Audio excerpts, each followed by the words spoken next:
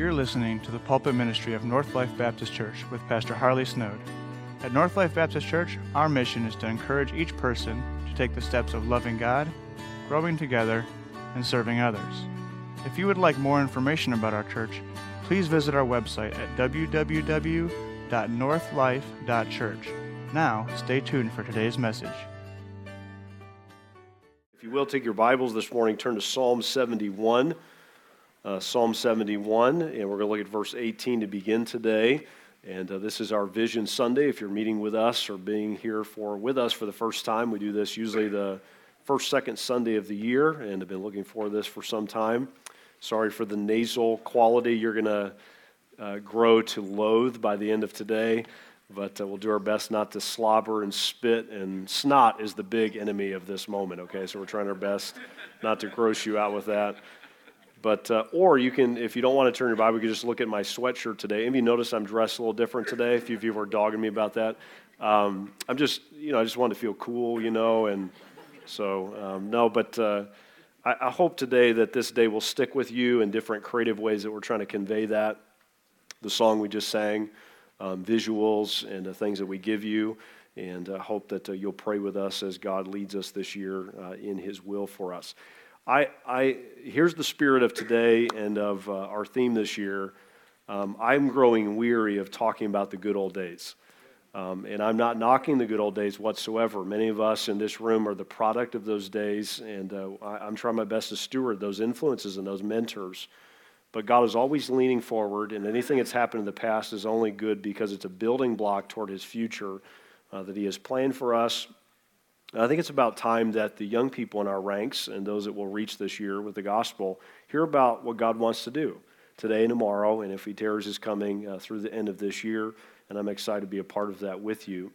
Psalm 71, let's look, if you will, at verse 18. In our study today, we typically study expositorily through a section of Scripture. Today's will be a bit more topical in its orientation as we emphasize our theme for the year, which is regenerate, emphasis upon the word generate in 2023. And so we'll look at a couple of principles in our time and bounce around a bit in Scripture. But look in Psalm 71, and let's look, if you will, at verse 18. And the psalmist says here, go back to verse 17, O God, thou hast taught me from my youth, and hitherto have I declared thy wondrous works. Now also when I am old and gray-headed, O God, forsake me not until I have showed thy strength unto this generation and thy power to every one that is to come. So we're going to look at 6 priorities of a church that's regenerating. We'll look at 3 this morning and then invite you to be back tonight at 5:30 as we look at the second 3 and how we can be a church that's regenerating in this day. Let's pray and ask the Lord to help us today. Father, thank you for your word. Lord, each comes into this room with a unique set of burdens and challenges and maybe, Lord, even some fresh opportunities. But, Lord, the flip of the calendar doesn't change the needs of this hour and Lord, just the need that we have ultimately for you to show up, Lord, not just in one moment or one era of human history, but to repeatedly and in a renewed way to constantly regenerate us, Lord, to help us to be renewed in your word and by your Spirit. And Lord, not just in our day, but in the days ahead. If you tarry your coming, I pray that North Life Baptist Church and every person and ministry associated with it would be vibrant, not because of our mechanisms or even our little creative things that we come up with, but because of the abiding presence and power of your Spirit and the unchanging authority of your word. And I pray that, Lord, we would get a fresh sense of that today. And that, Lord, our young people in the room and others that we will encourage and connect with this year, Father, we would see you do a great work for your glory and your honor. Bless this study. Give me strength, Lord, and clarity of voice to be able to preach your word and to give us each what we need today in your word and by your Spirit. In Christ's name we pray. Amen. I want to show you a little clip, and there's a method to my madness. This is a painting that was done by a French gentleman. His name is Sergi Cadenas. That the picture shows the human aging process, okay? And I want you to watch it, and then I'll make application today. But this is just a powerful illustration of how quickly life passes. So young gal on the left as you walk by the painting.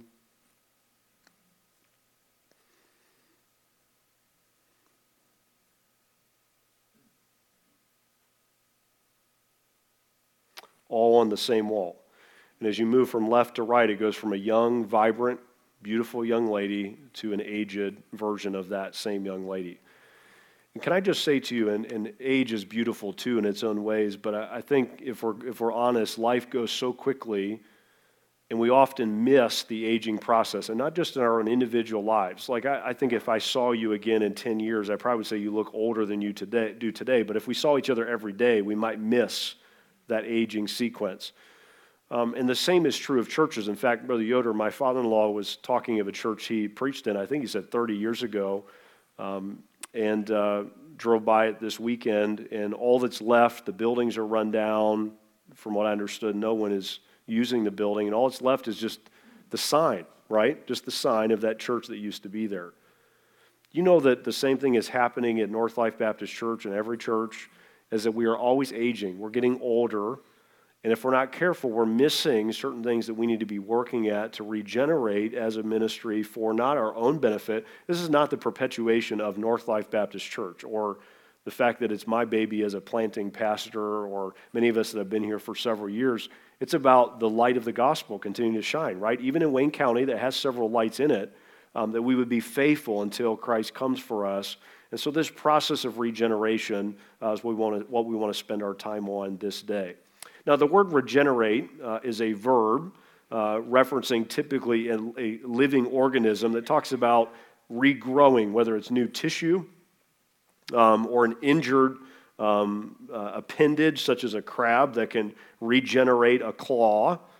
In its adjective form, it refers to being reborn or being reformed, especially in a spiritual or in a moral sense. And so this idea of regenerating is what we want to think about, not just today, but throughout 2023. Now, I may just say this by way of caveat. We are not saying today that old is bad.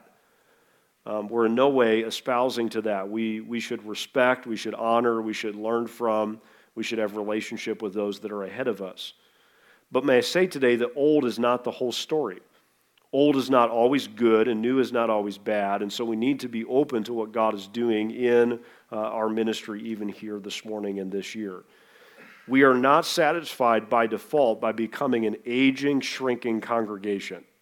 I refuse, as one of your dear leaders in this church, hopefully you view me as a dear leader, I truly just want to see our church be everything it should be. And if I'm ever in the way, may God remove me and may He do the same to each of us. May we never be a hindrance to the continual growth and expansion of His kingdom, both here and out of our ministry. And so it's not a matter of choosing between young or old. In fact, churches that strive to regenerate, every generation benefits from that commitment. So the angle today is not out with the old, in with the new. That's just as bad or worse, okay? It's about all of us remembering that first we need regenerated, and then also our ranks need to be replenished for the glory and honor of Jesus Christ. I was reading a study. One of the things that kind of got in my craw, if you will, or God laid in my heart as I was praying about the emphasis for this year. Have you heard that church attendance and participation is going down, to say the least? Have you read those studies? Across the board, any denomination, any religious orientation, across the board, there are very few exceptions to this, are seeing a shrinking attendance, shrinking participation, or frequency of attendance and participation at church. And here's the common denominator. It's the shrinking of their young people's participation and attendance. In fact, the study that I was reading said that according to recent Census Bureau data, adults ages 18 to 20, so just that little window, comprise 17% of our population. A large chunk of our population, yet that same group represents less than 10% of church attendees. So right there, we're losing 8% just with that little window of people. And so the battle is a battle for the younger hearts and minds in our midst and in our culture, and we as a church must be faithful to lean in to those responsibilities. In fact, listen to this part of the study as well. 40 to 50% of youth group seniors, so these are not heathens or those who've never had exposure to church, 40 to 50% of high school seniors leave the church upon graduation. 40 to 50%. That's ground zero of what we need to be working at, both individually, as families, and as a church. And so the question today is this: in a day of aging and dying churches and shrinking churches, how do we intentionally buck the trends with intentional dependence upon the Lord? So we're not talking about gimmicks here. To pass the faith, as we just sang, to the next generation in a way that outlives us. Let's talk about 3 cyclical commitments that we need to make as a church in the new year. And before we talk about those, I wanted to show you this little wheel. So this is not original with me. I think this comes from Fuller Institute, and there's several other resources behind this. But we're going to talk about these 6 commitments that I feel like really help us as a church, will help us as a church as we're faithful to them. So you see Jesus-centered community, and then you see these kind of spokes on the wheel. The moment we get off this cycle, off to the left, we grow old. We've got to keep doing, we've got to keep engaging in these 6 commitments that we want to talk about this morning. And so we derive at least the main points from that image, and I hope that'll stick with you in the months ahead. All right, let's go to John 21. Let's talk about the first of these 6. We'll talk about 3 this morning, and then we'll talk about 3 this evening. John chapter 21, and let's look, if you will, at verse 15. John 21, and if you would please, verse 15. So when they had dined, John 21, verse 15, Jesus saith to Simon Peter, Simon, son of Jonas, lovest thou me more than these? He saith unto him, Yea, Lord, thou knowest I love thee. He said unto him, Feed my lambs. Again, the same question. The response of feed my sheep. Verse 17, he saith unto him the third time, Simon, son of Jonas, lovest thou me? Peter was grieved because he said unto him the third time, Lovest thou me? And he said unto him, Lord, thou knowest all things. Thou knowest that I love thee. Jesus saith unto him, Feed my sheep.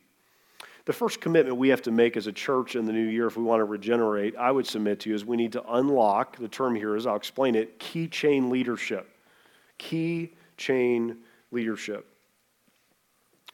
Before I explain that as it relates to our context, do you remember the first time that you got the keys to the family car? Like, I'm talking, you're highly qualified, you just passed all these tests, you have like 2 days of driving experience, and dad or mom needs you to run an errand or something. You know what my glorious first run at driving on my own by myself with my newly minted driver's license was going to the hardware store to get, I think, like some screws or something for dad. That was like the most amazing 10-minute run of my life, okay? Just cruising, kind of getting down a little bit, as I worked my way toward the hardware, acting like I had not a care in the world. I just remember the first time that dad he wanted them back after that little stint, but he gave me the keys on my own to drive. Can I say to you, as it relates to the leadership of the church, if we're not careful, we hoard instead of share, obviously with certain caveats and considerations, the keys, if you will, to ministry, the keys of leadership and influence. So each of these, we're going to just exposit for a minute the text that I give you, and then we'll talk about some practical things that we as a church are asking you to pray with us about, and then maybe think about personally how you can apply this as well. So in verses 15 to 17, you notice that Jesus comes back to Peter, who has failed him. All right? He was supposed to be a leader. He was a disciple. He had messed up royally, to say the least. He had betrayed the Lord. He had gone fishing here at the beginning of John chapter 21. And Jesus comes back to Peter, listen to me, not just to reconcile him to himself, but to re-engage him in spiritual leadership in ways that really are jarring, to say the least. Peter, if he had just been welcomed back into fellowship with Christ, that would have been grace, right? That would have been mercy. But Jesus also invites Peter back into a place of influence, a place of rightful influence in his kingdom and in his church for his glory and honor. In fact, in Matthew chapter 16, earlier Christ had said, who do you say that I am? And Peter says, thou art the Christ, the Son of the living God. And Jesus praises him. And then at the end of that section of Scripture, he says, and I will give unto thee the keys of the kingdom of heaven. And whatsoever thou shalt bind on earth shall be bound in heaven. Whatsoever thou shalt loose on earth shall be loosed in heaven. Isn't that interesting? Not the way some would apply that text, as in he could let people into God's kingdom as it relates to salvation or not, but he gave to him a place of influence in Matthew 16. Peter then fails, God instead, and Jesus, instead of writing him off, welcomes him back into leadership. Go down, if you would, to verse 18. After he gives him these admonitions, he says, "Verily I say unto thee, when thou wast old, thou girdest thyself and walkest whither thou wouldest. Excuse me. But when thou shalt be old, thou shalt stretch forth thine hands, and another shall gird thee up and carry thee whither thou wouldest not. This spake he," John adds this, "signifying by what death he should glorify God." And so we see that Peter is to have a place of influence and ultimately would give his life for the glory and honor of Jesus. Isn't it interesting that Jesus was willing to share the keys? The places of influence. Peter, in fact, was the voice preaching on the day of Pentecost that God used to unlock the door to 3,000 souls, being able to enter into and experience all that Jesus had come to deliver upon. And so we must be willing to let others, specifically young others, be a part of influence in and through the local church. I was listening to a podcast recently. The author of a book said this, speaking of Gen Z, and we don't have time to break down all the generations, but Gen Z would be those born from between 1995 and 2012. So that window. And he said this, Gen Z want to be a part of something really important and almost impossible. That they want to be a part of something that's really important and almost impossible. But here's the key. They don't want to just be subservient in that mission. They're willing to serve, as we see our kids and teenagers growing into, but they also want to lead. They want to lead. And so we must be willing to obviously mentor and encourage them, but also stay out of their way when God is wanting to lead through them, to lead up, if you will, in their relationship and responsibilities. And just this thought as it relates to verse 18 and 19, why did Peter die for Jesus Christ? In fact, extra biblical history would say he was crucified upside down because he felt unworthy to die in the same manner as his Savior, the one that he wasn't there when he died. He betrayed him.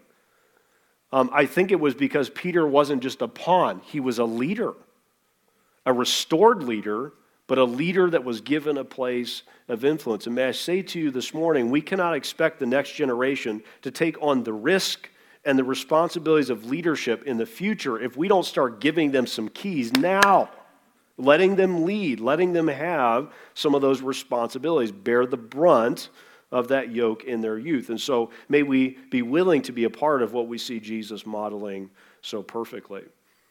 Gen Z wants to be a part of something really important and almost impossible. All right, let's talk about a couple things practically, and I think I gave you these in your outline.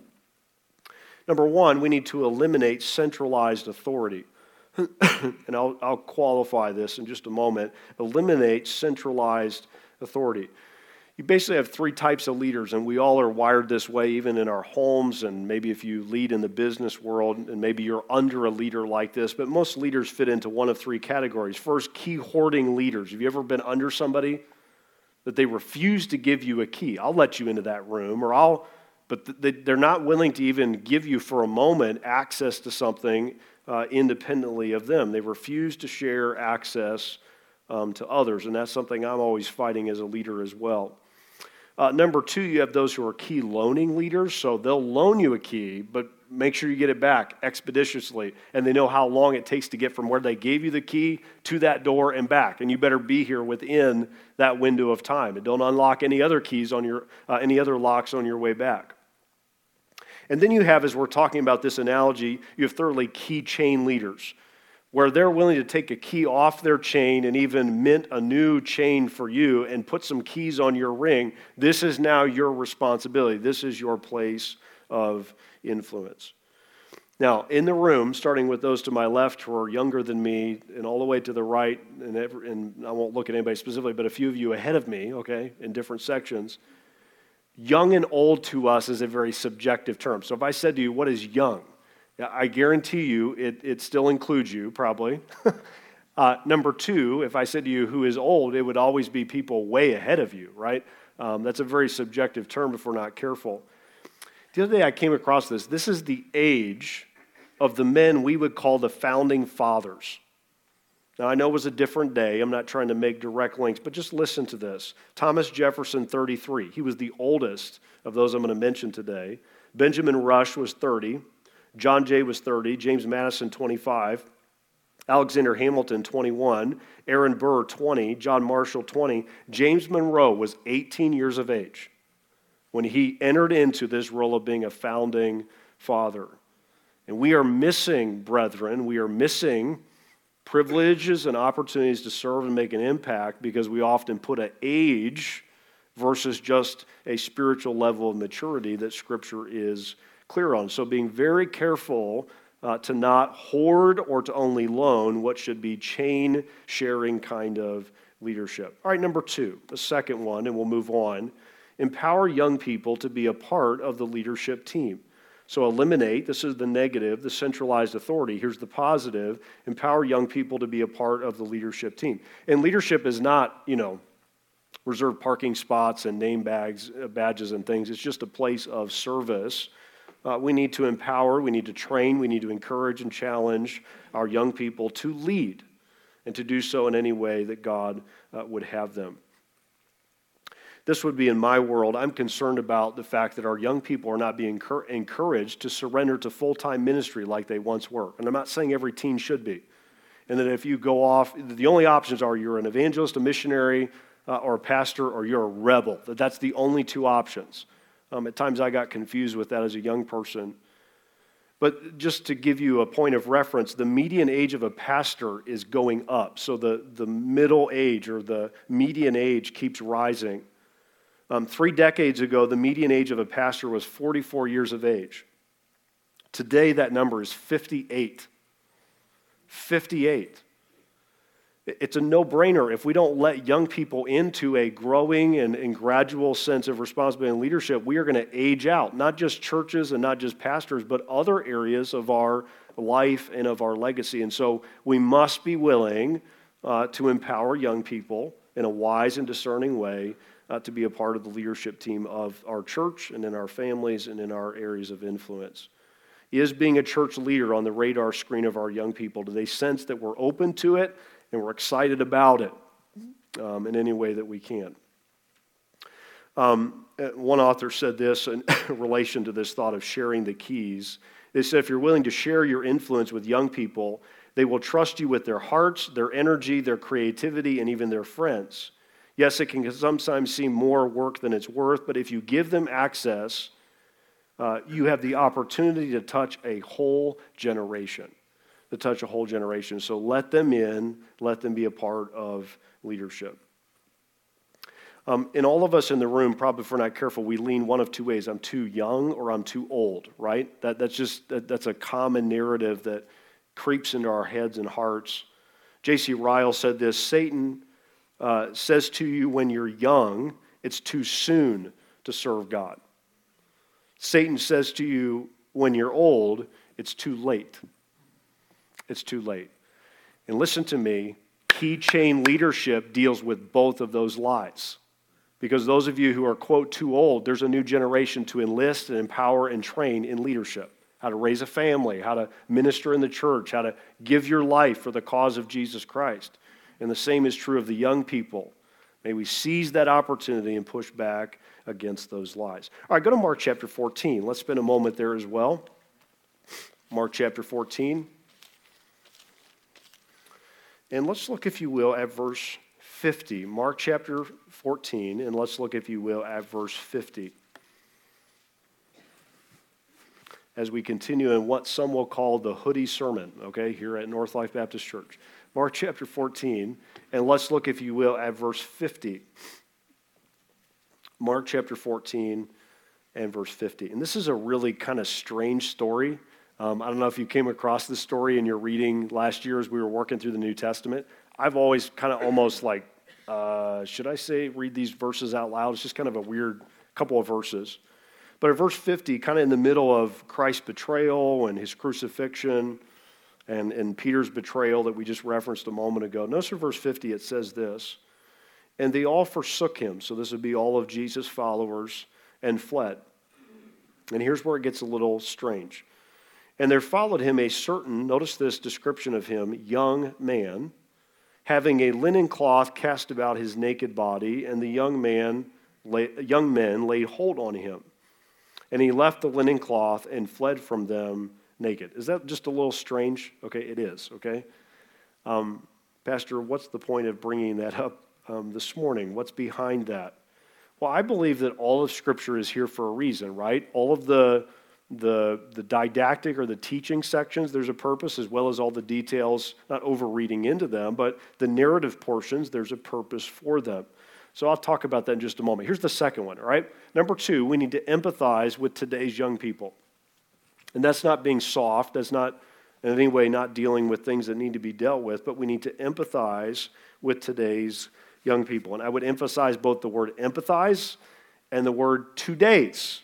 Don't empathize with just those of your generation when they were young. Empathize with the unique challenges and burdens that go with being a young person today. The more things change, the more they stay the same. I understand the spirit of that, but it has changed, right? At least where we live compared to where we lived as a young person versus where our young people live today. And so we need to give to them the gift of empathy. The other night I was telling you, I don't know if it was in the morning service, but we were playing a new game called Burning Kittens. Is that it, Ian? Exploding Kittens. Sorry. You can tell how cool I am, all right? Exploding Kittens, otherwise known as Burning Kittens for a few of us, one of us. And Ian, I don't know what was going on. I think we were playing that game, and Ian said, guys, whatever we were discussing, he's like, I got a bigger problem. And I did not see the build up to this. He's going to love me for sharing this, to try to connect with young people here. But our dog had gotten a new toy for Christmas, and it was basically a couple of ropes and then a not squeaky, we don't do those in our house, but like a rubber ball that he could bite on. And if you know Ian, he has braces. Do you know where this is going? And he had somehow, while we were, Christmas break, you're just kind of doing mindless things. He got the rope of that toy stuck in his braces. And his loving, supportive family, we're all just like sitting there smirking, and he's like we didn't help him, right? He got it out.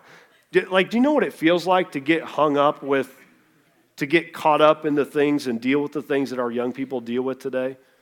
Maybe it's not a chew toy of a dog that gets stuck in braces, but it's something else that gets stuck in us, that gets stuck in them. And so we need to offer to them sympathy and empathy in a way that reflects the Spirit of Christ.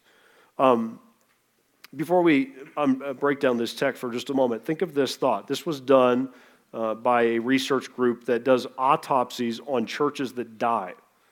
And they tried to come up with common denominators of what led to the death of that church. And some of them were compromise and other things that we would also be passionate about, not ever moving from Scripture, and the list goes on. But their conclusion was this. Listen to this. This is the most pervasive and common thread of every church that dies in this study done. Here's the common thread. The deceased churches lived for a long time with the past as hero. The past as hero. And because of that, and not past as in the doctrine and the faith once delivered to the saints, but we've always done it this way, and everywhere you look, something's donated to someone's memory, and the church just died because it focused on the past primarily. And so we must instead empathize with today's young people and let go of that tendency in our own hearts and minds. All right, so what in the world now does this text have to do with that? Well, in verse 50 and verse 51, we see that this is unique to Mark. So no one else includes this part of the story of the crucifixion except for Mark, which is interesting. And the reason I say that is because most commentators and those that I've read and the little that I've dug into this text think that it's Mark himself. In fact, if you go back earlier in the text to verse number 14, it talks about this good man of the house that basically is hospitable and facilitates these final moments between Jesus and his disciples. He institutes the Lord's Supper. And then in verse 51, it talks about this certain young man. And Mark likely is speaking autobiographically here and referencing some things that happened during these moments in his own relationship with Christ. And basically, if I can give you a summary of it, I think Mark was woken up. So they host the meal.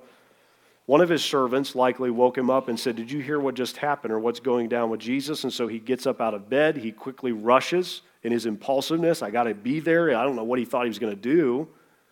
And so he's already in his bed garment. And then as he associates with Jesus, now those around Jesus that are pouncing upon him, they turn on him and they take his last remnant of clothing. And literally he runs naked away from this situation. The impulsiveness and yet the zeal that this young man possessed, that over time, wouldn't you say, aged rather well? I don't know what his agenda was or how all this went down in the moment as he references here, but now we have Mark being used by God in ways that we still benefit from this morning. And so the spirit of the text this morning is just to remember how hard it is to associate with Jesus Christ in our day. To be a Jesus follower in your generation, listen to me, is probably and likely not as tough as it is for them. And we must be careful not to diminish or to marginalize how much it takes to be, how exposed and vulnerable it feels to do life as a disciple of Jesus in this present world. It's not as easy, it's not as obvious as maybe it was for you and me. In fact, I was just reading a study that said that 13 to 17-year-olds are more likely to feel extreme stress than their counterpart adults.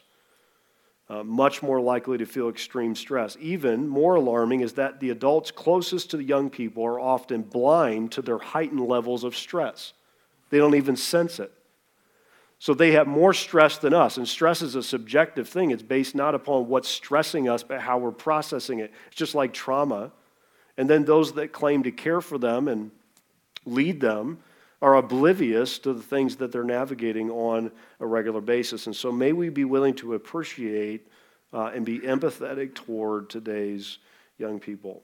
All right, let me give you a few applications on this. Number one, eliminate a judgmental response. We talked about this in the Q&A earlier today. Eliminate a judgmental response toward those around us, specifically to young people. Here would be a rule of thumb. I like this rule of thumb, and it's checked me sometimes, and it's convicted me, even in prep for today.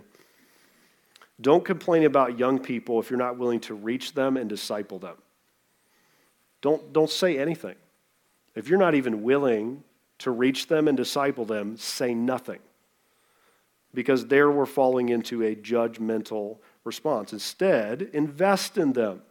When have you ever been? Who in this room was criticized into personal relationship with Jesus Christ? Not me. I didn't get saved because I got criticized and critiqued, and I haven't grown spiritually because I got criticized and critiqued. Maybe constructive encouragement, but loving and empathizing and losing this judgmental response. Even when they're wrong, first strive to connect and then correct. Those who connected with me, then I gave them the privilege of correcting me. But I had to start with connecting. Start with connecting, then lead to, even if there is some rebuke or correction that likely needs to be done. And when we do that, it leads them to have a greater sense of empathy themselves. Greater sense of empathy. I wanted to read a little excerpt from a book I was reading that I think illustrates this lack of judgmentalism that we need.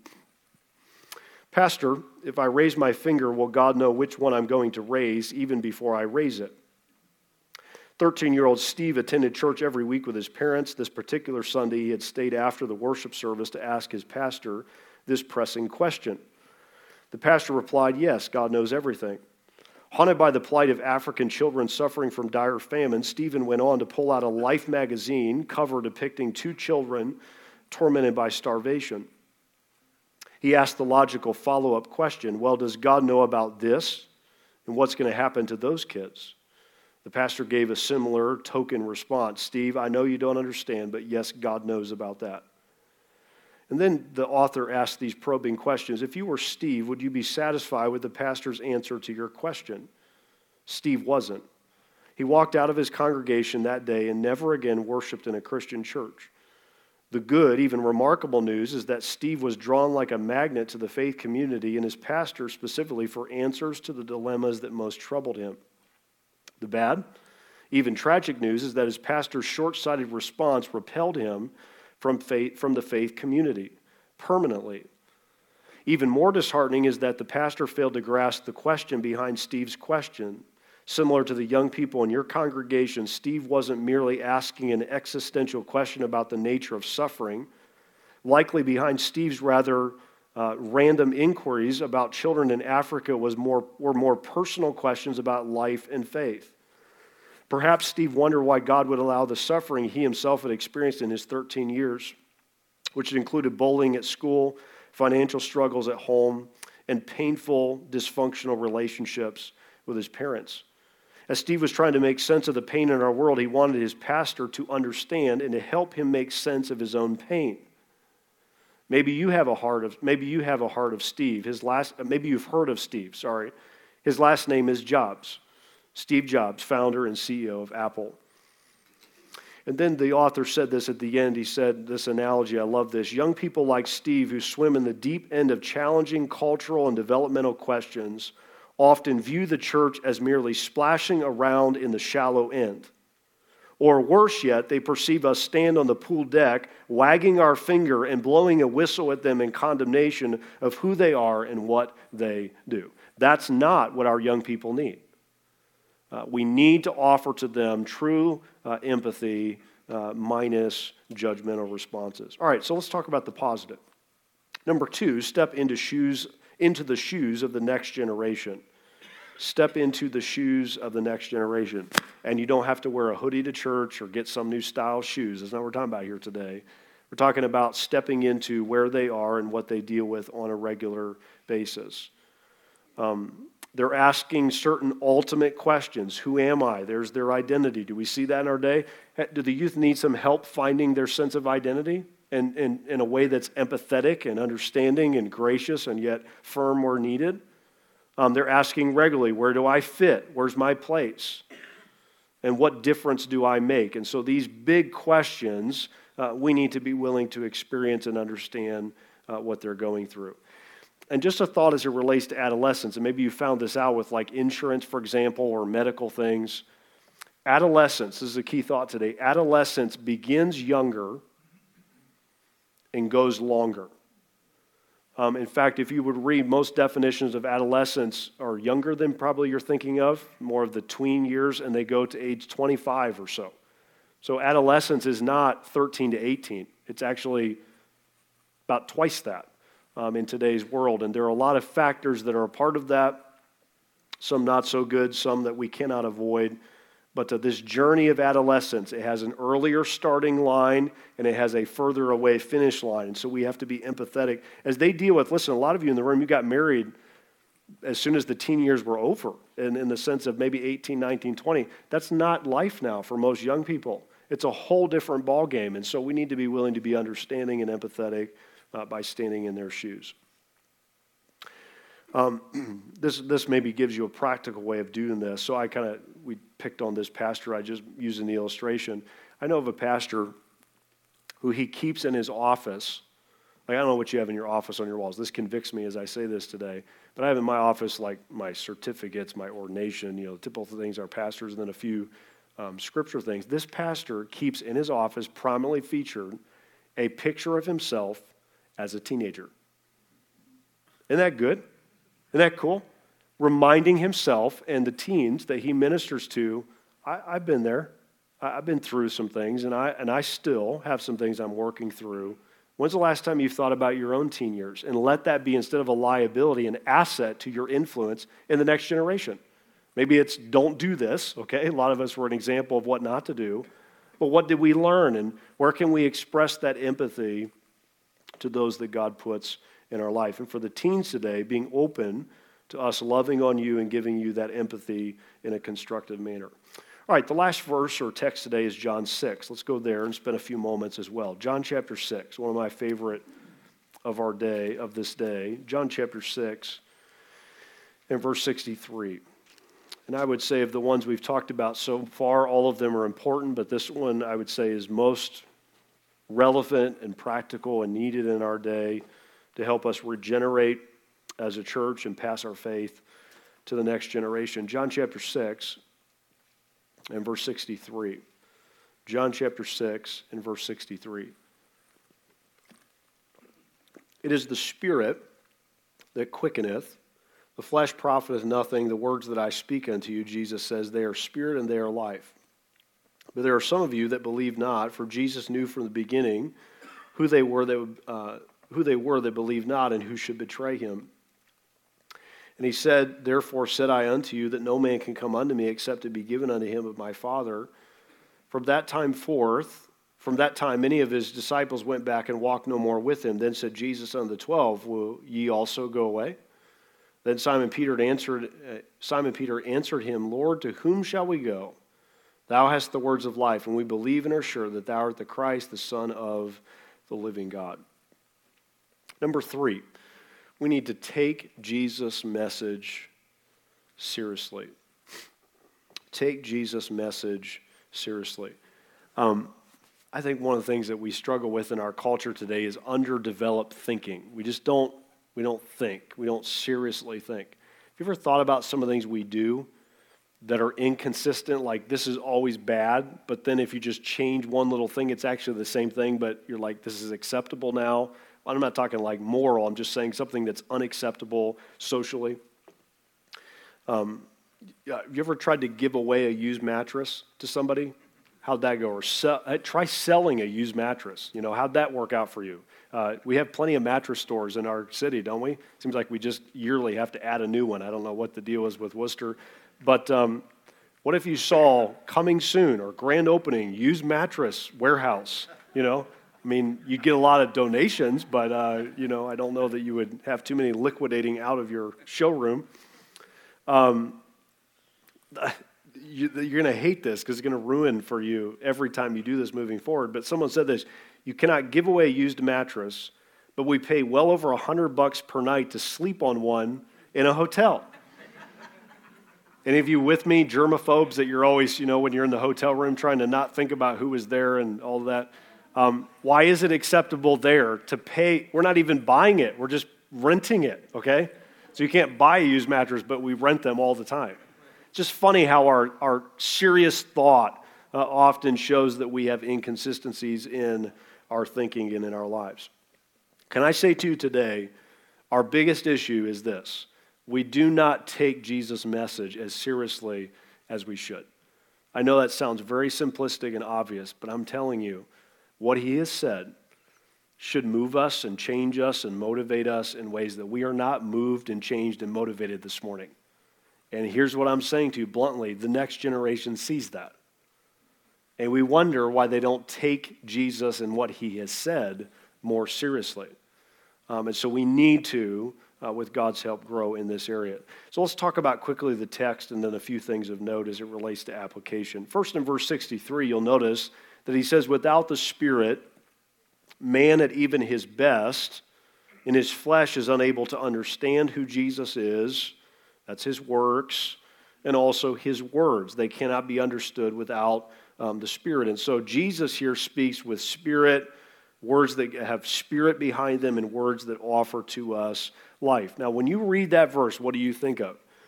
When you hear life especially, we tend to think of just like energy. Man, the Word of God, it just like no man's words.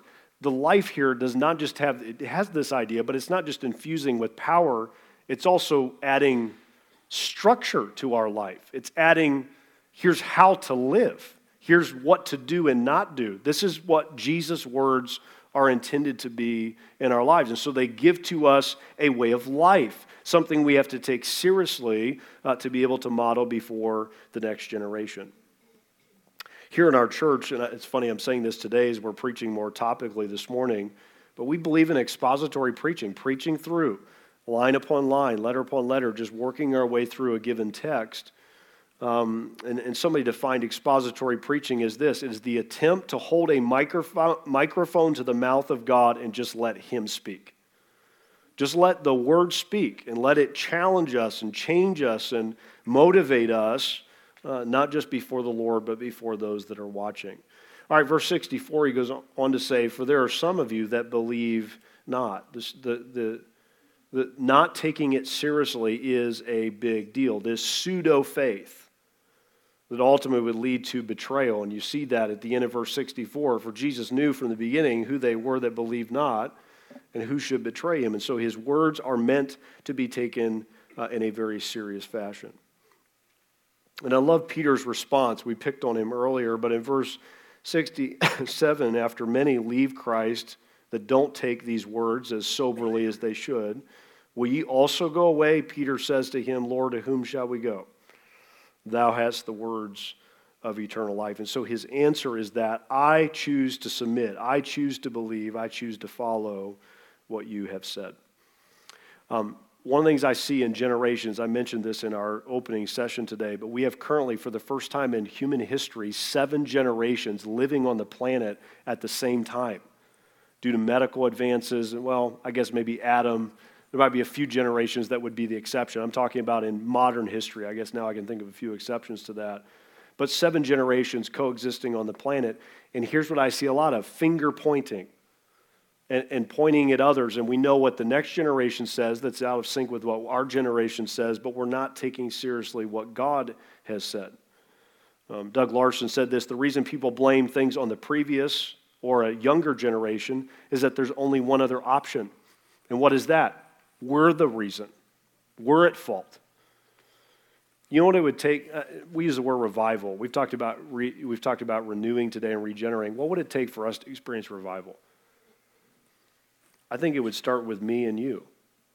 It would start with we who should know better. We who should take seriously the message of Jesus in this moment, in this day, and let it have an impact on the next generation. All right, a few things of note of application. Number one, eliminate, and I'll explain this in a moment, eliminate formulaic views of the gospel. So formulas, eliminate a formulaic view of the gospel, where basically it's just what to do, what not to do. It's very moralistic. That's kind of the feel here. Be a good person. Trust God. You'll feel better. God really isn't engaged in the day-to-day, but if you just kind of rub the genie in the bottle, then life will be great. And we've reduced the gospel to a formula when it is about a personal relationship with Jesus Christ. And may I say to you today, our faith will not survive and will not thrive in the next generation if we use anything less than relational language. If I said to you today, stand, which some of you, that would be like your worst nightmare. Okay, everybody stare at this person as he shares or she shares something. But if I said to you, tell me who Jesus is to you. If we're not careful, how we're presenting Jesus is a very formula-based presentation when he's a real person. If I said to you, tell me about the person you love the most, you wouldn't tell me about their favorite color and what they, I don't know, some just random thing. You talk about how much you love them and why you love them and what they mean to you. Is Jesus that for us today? Because if he doesn't move us on that level, he is never going to move the next generation. It's got to get real. It's got to be personal between us and him. To be a Christian is not a set of rules. Come on. It's about a relationship. It's about walking with him and talking with him and sensing him and feeling him and, yes, surrendering to his authority and his sovereignty, all of that. But it's about a relationship. And we will never see our faith pass to the next generation where we have influence with formulas. It cannot be formulas, especially those divorced from personal relationship with Jesus Christ. Someone who knows Jesus and walks with Jesus doesn't need to be guilt-tripped into reading their Bible this year again, right? They don't need to be constantly berated to pray. I mean, at some point, either he's everything to you or he's not. And the same is true of those coming after us. And so eliminate this formula view of the gospel. Number two, and just as importantly, welcome young people into a Jesus-centered way of life. Welcome young people into a Jesus-centered way of life. I've shared this before, at least online. Maybe I've shared it in church, but someone defined the generational fade as follows. How do we fade from the faith? Here's the 4 generations. Generation 1, parents don't make church a high priority for their kids. Generation 2, kids grow up and make it less of a priority for their kids. Generation 3, those kids grow up and make it no priority for their kids. Generation 4, those kids grow up with no concept of God. That's how it goes. And so prioritizing a Jesus-centered way of life. We don't read the Bible. We don't go to church. We don't pray. We don't do the day-to-day of the Christian faith when it's convenient. Everything orbs around. Everything rotates around that core commitment to relationship with Jesus. All right, so let me give you a couple things under that. I don't think these are in your outline. Maybe jot these down. Less talk about abstract beliefs, more talk about Jesus. And it's not that I'm saying we can't talk about doctrine and we can't talk about specific things, but less talk about abstract beliefs, more talk about Jesus himself. Jesus is still a name and a person that evokes strong emotions from our world. Like when he walks over the horizon of someone's life for the first time, they have a heart-level response of either loathing and resisting him or loving him and surrendering to him. He of his own can inspire the next generation and engage them. We just have to get out of his way with less verbiage and less religiosity and just letting him speak for himself. He is compelling if we will simply give him room to do so. And you will notice this, and this is tough for some of us that are a little bit older. Young people today have very little value or respect for the term Christian. But may I say to you today, they're not necessarily leaving Jesus Christ in droves, they're leaving Christianity. They're tired of the hypocrisy. They're tired of things divorced from the spiritual realities behind them. They're not just leaving Jesus for random reasons at rates they used to not do so. It's because often we have added these abstract, disassociated concepts and principles that cause them to leave. Here would be the sad question. Do our kids have to leave our Christianity to find Jesus? I don't ever want that to be true of our church, do you? I don't want it to ever be true of my home. And so may we lose those things where needed to allow Jesus to shine and work and draw men to himself as he has always been more than capable of doing. All right, number 2. I know these things are probably making you think today, and God will use them, I'm sure, in the days ahead. Number 2, so less talk about abstract beliefs, more talk about Jesus. Number 2, and this will come back to what we just said, less tied to formulas, more focused upon the redemptive story.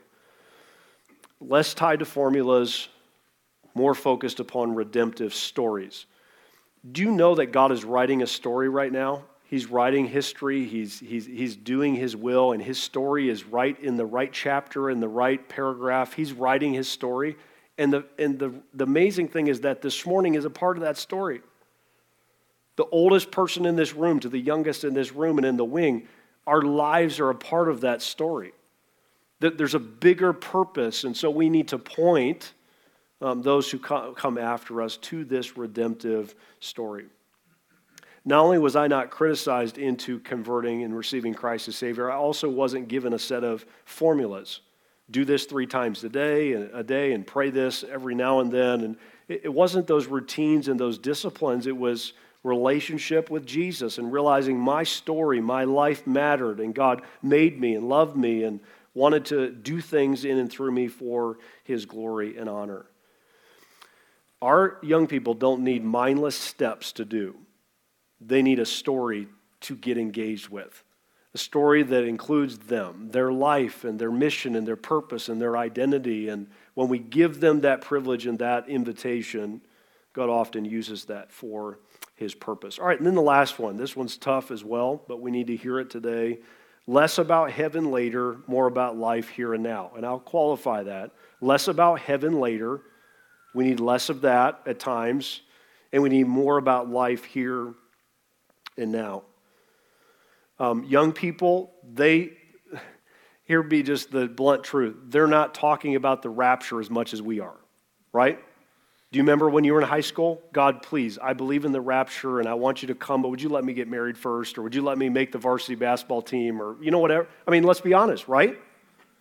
And sometimes in our talk and in our about, man, I hope Jesus comes back tomorrow, because if not, we are doomed beyond any point of return. Like, okay, thank you, Dad, for that motivation, We're giving off that vibe, I think, more than we realize. I'm not saying don't talk about heaven. I'm just saying the gospel has relevance to today. He told us about heaven so that it would impact us today, right? Renew our hope and comfort us and encourage us. And so it has implications for the present tense, always within the context of where this eventually is heading. And so may we be compelling in our representation of faith, not just with the promises of reward at the end, but in the transformation, the everyday joys and pleasures and even challenges that come with following Jesus Christ. Now, this emphasis does not compromise the gospel. It simply makes it comprehensive. It allows it to speak into every corner and crevice of our lives. So when we do faith together, we teach the next generation not just what to believe, but how to believe it, how to live it out in their day-to-day lives. As we finish today, I'll show you a quote in just a minute. I don't know if you had something you loved as a kid. I'm a nerd, I'll admit it. I love the Alamo. Anybody know what the Alamo is? Okay. I love to read about it. I loved Australia. I still would love to go to Australia someday. But for some reason, I just got stuck on the Alamo and the whole story about who was there and who died and Santa Ana, and they surround this little thing and they hold them off, and it led to the Texas independence and all that goes with the story. In fact, when I was in fourth grade, this is how nerdy I was. I would get in trouble for reading biographies in class while the teacher was teaching on something else. This was me, okay, as a fourth grader.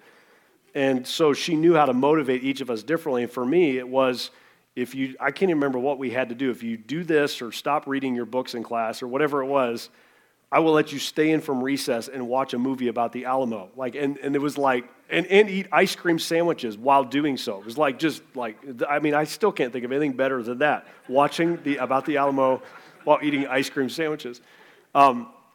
So whenever I hear about the Alamo, I always go back to my fourth grade class thinking I was special, sitting in class while all the kids are out having fun, watching the Alamo eating ice cream sandwiches. But I saw this statement the other day, and this is good. A preacher friend of mine said this: the Alamo started out as a church. That's maybe being a bit broad in its reference, but the Alamo started out as a church, ended up as a battlefield, and is now a museum. There are lots of churches that have followed the exact same pattern. I don't want North Life Baptist Church to be that. We start out as a church, we turn into a battlefield because we get our mind and heart off the mission, and we end up a museum. Just trying to create a culture we're trying to preserve and maintain, and the whole time we're doing so, we're losing our influence in the next generation. If we do nothing in relation to the next generation, we are doing something. We're dying. We're aging. May God help us today to be willing to prioritize key chain leadership, empathy for the youth, and seriousness about the message of Jesus. Let's pray together. Father, thank you for your word today.